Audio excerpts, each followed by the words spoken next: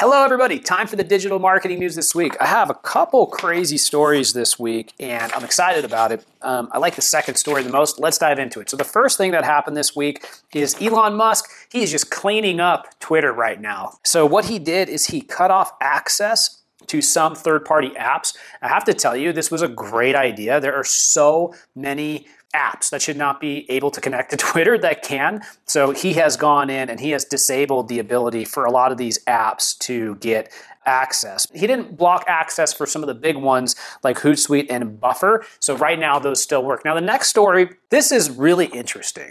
There's a lot of implications around it. Let's think about it together. Okay, so here's what happened, okay? Automattic launches new ad network. Do you know who Automattic is? Automattic is the company behind WordPress, WordPress.com. So WordPress is launching a new ad network.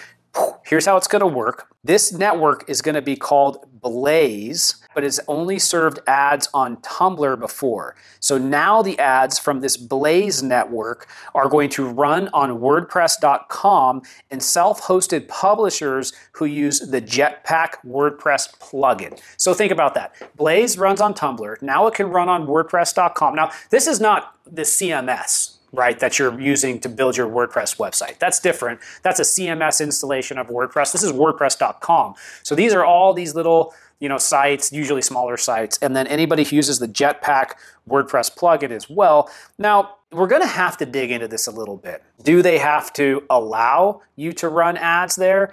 And how high quality are these websites?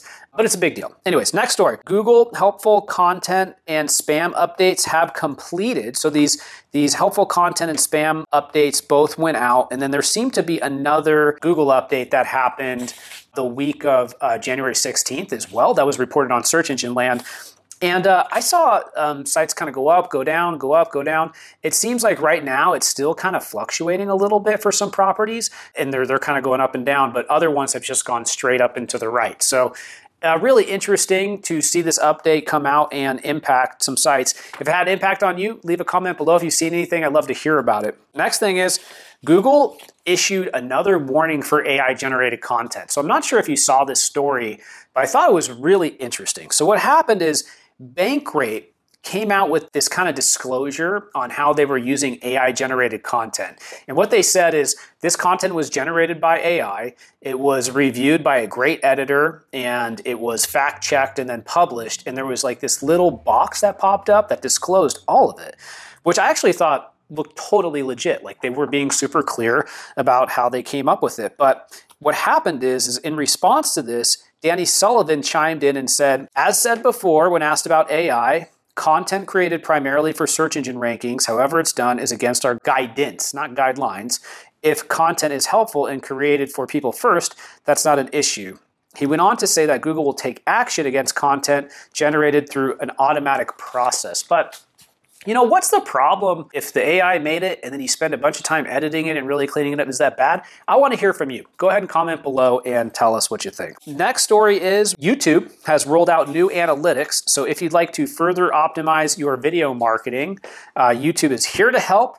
The company is rolling out analytics for publishers, so subscribers per content type. So which type of content is getting you the most subscribers? I like that. I'm going to check that out. And then views per content type on mobile. So they didn't have that on mobile before. And then next story is Google says they're probably not going to increase the indexing request quota in Search Console. So some people wanted to be able to get more page visibility as far as indexing. The last story is Google says publishing frequency doesn't have anything to do with spam. So if you publish a lot of articles, there's no issue with that, as long as they're not AI generated, right? And then there's actually one more story. Google says that they will ignore robots.txt if it returns a 404 status code. There's a lot of stuff around robots.txt files. If you go to example.com/robots.txt, that's a file that tells search engines and a lot of other websites, not just search engines around the web, what they can do with your site and what they can't. Specifically, what pages can they crawl? Not can they index them, but can they index the content on those pages? And there's all these different rules that you can set. Now, one of the interesting things is that every site needs to have a robots.txt file. Otherwise, Google doesn't know if they're allowed or not, and that can cause some issues. I'll save that for another video. I hope you're having a great week. I hope you have a great weekend. Thanks for watching. I always appreciate it. Leave me a comment. I always like chatting with you, and I will see you next week. Goodbye.